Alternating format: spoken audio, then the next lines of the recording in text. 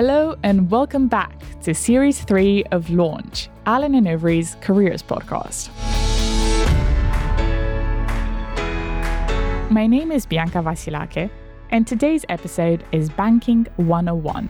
Joining me to tell us more about what it is like to work in the banking department, I have Dominique Crowley, a senior associate in the Restructuring and Insolvency Group, which is part of the broader banking department, and Obinna Meze, a second-seat trainee who did his first seat in a leverage finance, another group in the A&O banking department.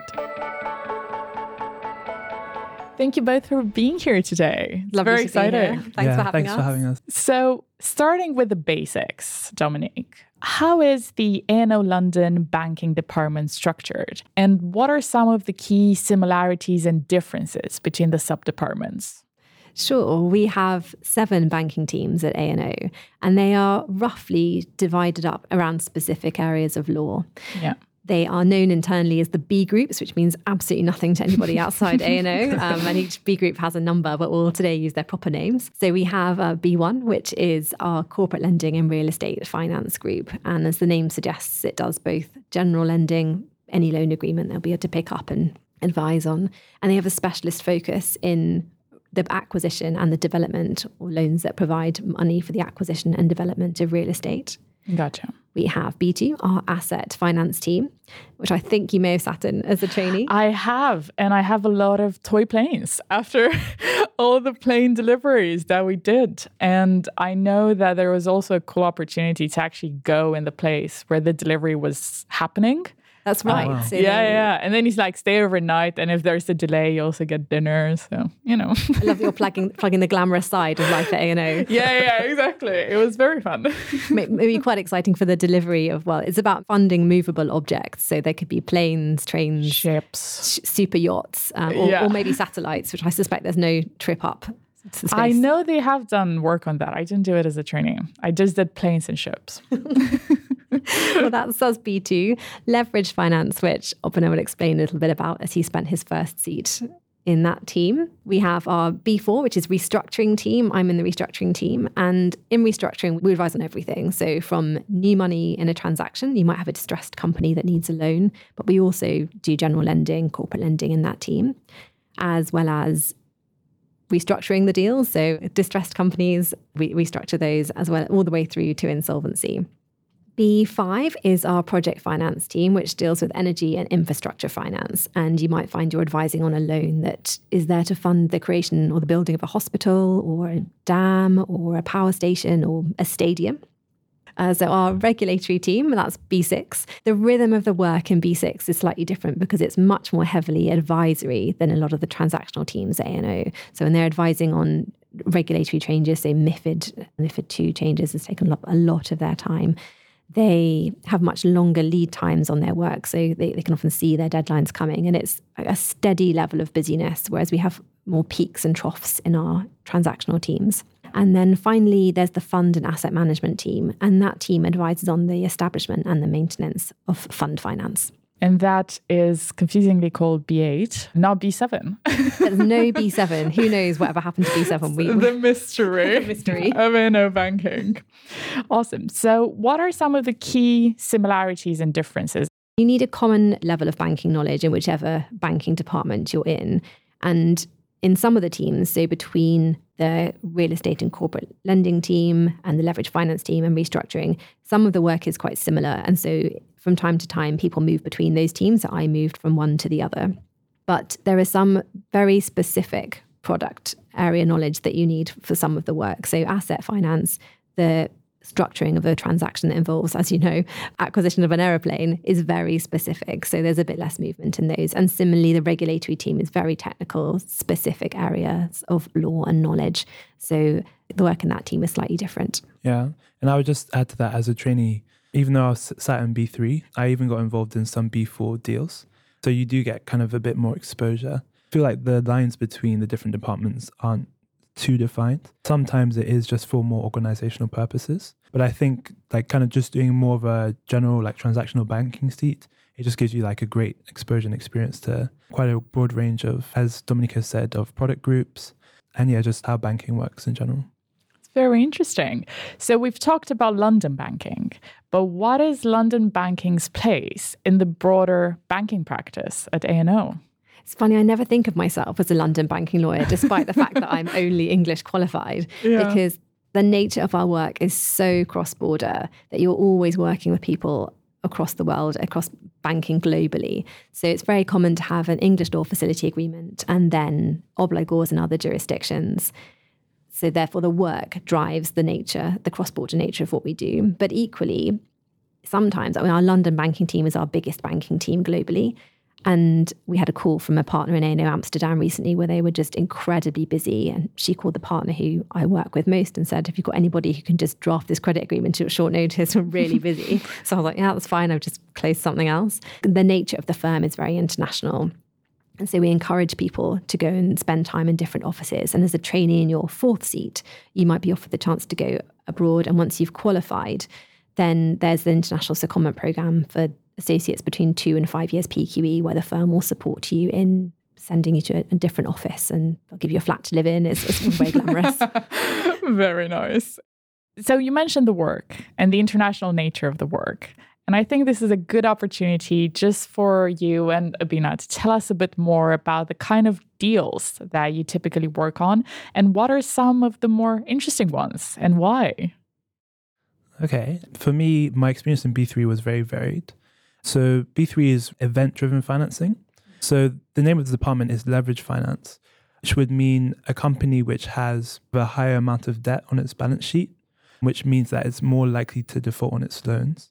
They're trying to raise some finance for some kind of purpose. Sometimes this purpose is they want to buy another company, so they need kind of funding to do so. Other times it's just they want to refinance an existing loan or they have it for other working capital purposes. So yeah, a lot of the work that I would do would be around that. But then B3 is quite varied. So we would do something called fund finance. So this is a bit different in terms that you're not looking at companies, but you're more looking at funds. So like Dominique has said, we'd work a lot with, I think it was the B8 team, the funds and asset management group. So we'd be kind of trying to raise financing for those companies. But I guess just a general theme around the type of work that we do is we're trying to raise finance for certain corporate entities in order to get them to achieve their commercial goals, whether it's buying another company or to expand, or it's very commercially driven. So what's an interesting deal that you worked on? The most interesting one, if you can choose it, and why? Okay, so there was actually this one deal more in our trade and commodity finance practice, which is again event-driven financing. More background behind it is if you're moving goods from one place to another, you kind of want financing whilst those goods are in transit. So it's not up to the company to pay for those goods. So this deal for me was quite interesting because it involved 13 jurisdictions. Oh my God. And as a trainee... Were you the one coordinating? Yeah, my God. and as a trainee, one of your main roles is to be coordinating between those different local councils, which are all those law firms in those different jurisdictions. So this was just like logistically challenging because on one hand, we had a local council in Japan. So when we were sending emails in the evening, it was like the middle of the night for them. Yeah. And then on the other hand, we had New York. So when we were sending... Just the 24/7 experience. Exactly. So trying to manage that process and trying to manage all those emails, it was a challenge, but I think it was a really rewarding experience. Just seeing how you can work so like efficiently and well in a team, everyone working towards a common goal. That was probably something that stood out for me. It's pretty cool. I haven't heard that before. 13 jurisdictions. How about you, Dominique? Same question, I guess. I'm not sure I can compete with that, but I was just going to add to what Abina was saying. It sounds as though it was busy, but you felt supported. Yeah, exactly. Yeah, I think there's always someone to talk to. I feel like it's just a cultural thing about A&O is that everyone's super friendly. Everyone's really approachable. So whether you're talking to a partner or a junior associate, there's always someone on hand to help. It was a busy seat, but yeah, I always felt supported. And I would say that's the same about the deals I've enjoyed working on most.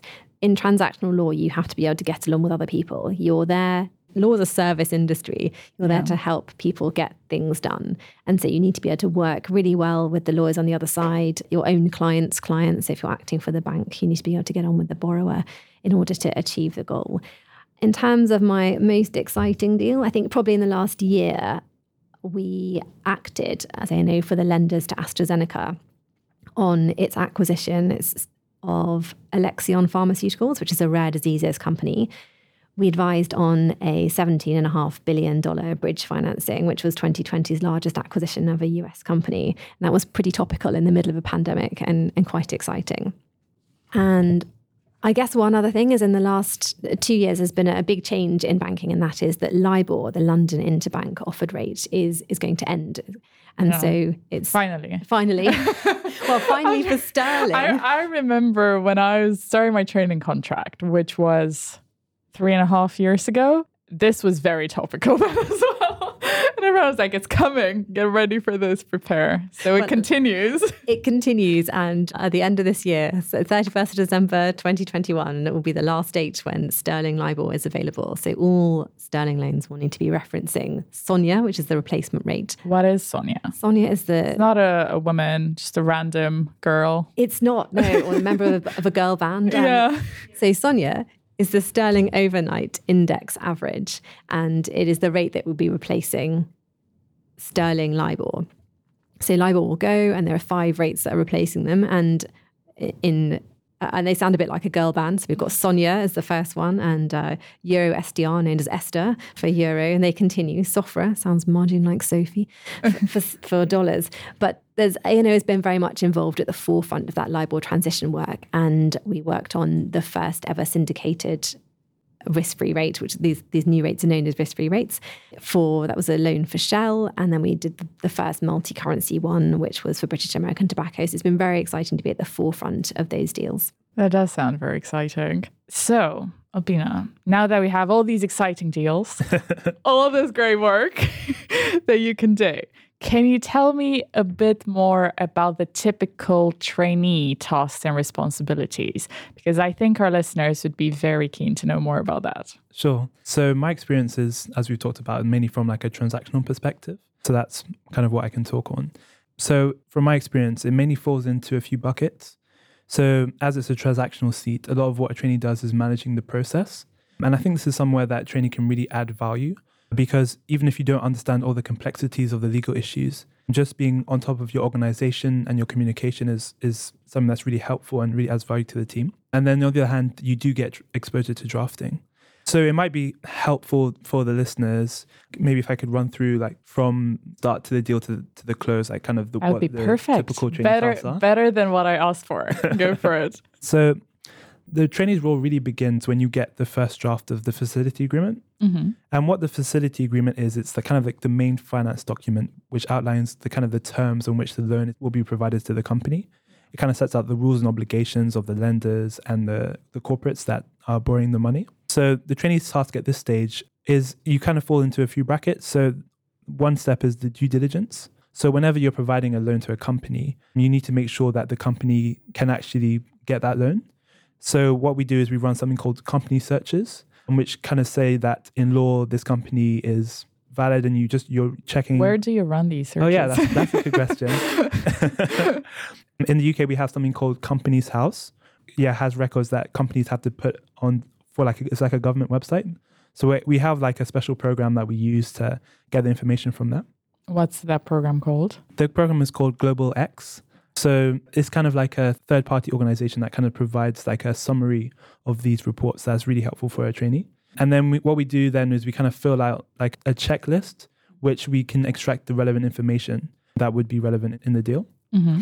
And then another key trainee task is something called the CP checklist. Oh, the infamous CP checklist. The infamous CP checklist. What is the What is the CP? Yeah, what is that? Yeah.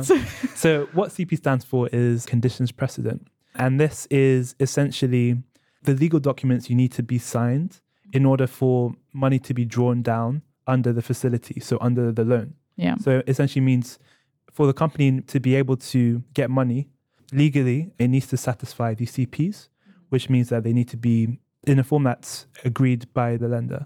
What the trainee will do is they'll prepare the CP checklist, and that just means that they'll get this really long, well, depending on the deal, can sometimes be quite long document outlining the different documents that they require sign-off on.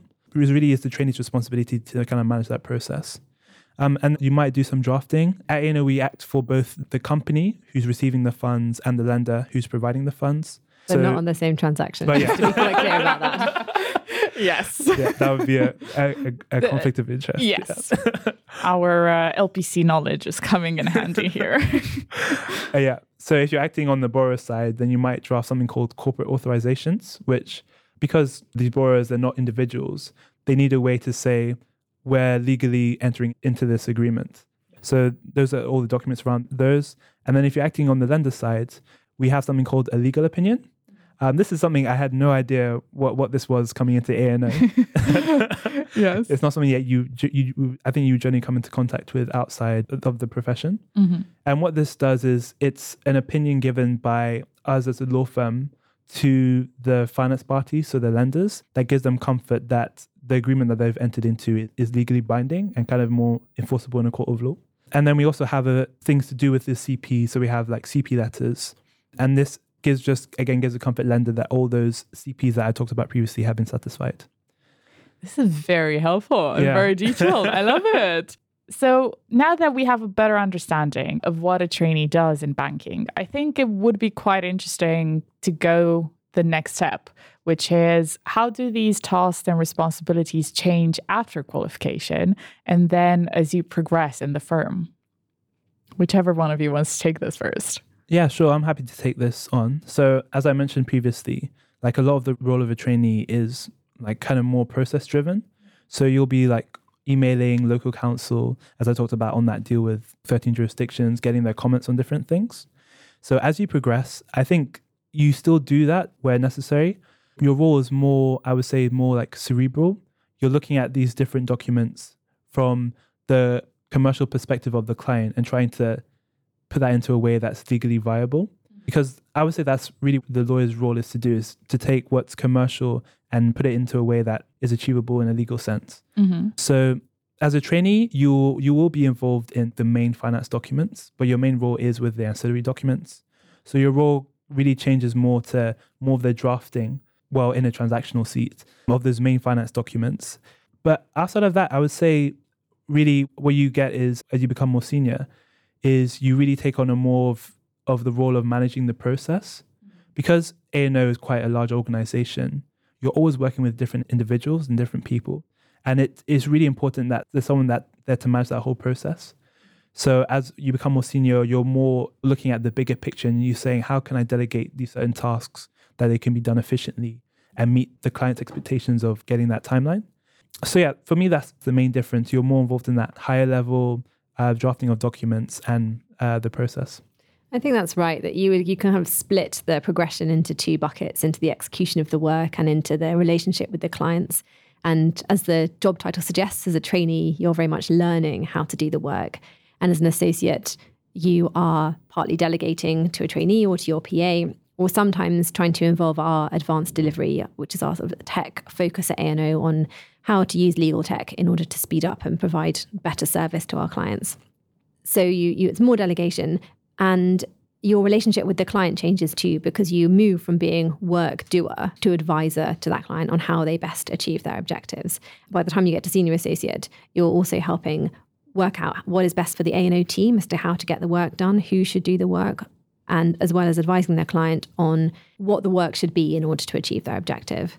And then by the time you reach partner, still doing all of those things. And you also have responsibility for bringing in enough work to run the practice and ensure everyone's got enough to do. It's very helpful, I would say. So I know, Obina, that you did banking as your first seat, but banking was actually your preference. It was, yeah. So, and you're lucky to get it from the first try. So why did you choose banking as your preference?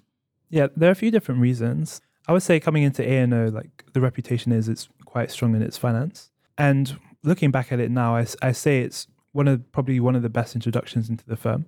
Mm-hmm. I think the seat I did was more transactional, more general banking. And I think it really gives you a really good background on the type of the work that the firm does. So for example, now in my seat in securitization, which is a bit more focused on bonds, at the basis, we're still looking at those loans. So it kind of the loans underlie what we do in the seat. So it's just a really helpful background. Mm-hmm. And I would say just having an understanding of managing the process and really just knowing how to like send a good email Yes, I'm still learning this, you know? It's a process. I feel definitely. it's lifelong learning. Yeah, but I think, it really gives you a good grounding in that. And then kind of going into it, I really enjoyed the debt finance module on my LPC. And I felt like that did translate. And then apart from that, I think it's just the variety of work that I got in the kind of the general banking seat. I think coming into it as your kind of your first seat, you really want to get as much trade experience as you can. Yeah. And I think that was really helpful. I think that's right. That banking is one of the three core areas at A&O. So we have banking, capital markets, and corporate. And a lot of the work in those three teams relates to the work in a lot of other teams. So as Albina was saying, you might be doing some general banking work, but you also work with the funds team. And in restructuring, we might be advising a distressed company. We're also working with the litigation team. And if you're working in real estate finance, you're also working with the real estate team. So understanding what happens in the hub of a transaction and then how you interact with all the other specialist areas around you gives you a really good framework to set you up for the rest of your career at the firm.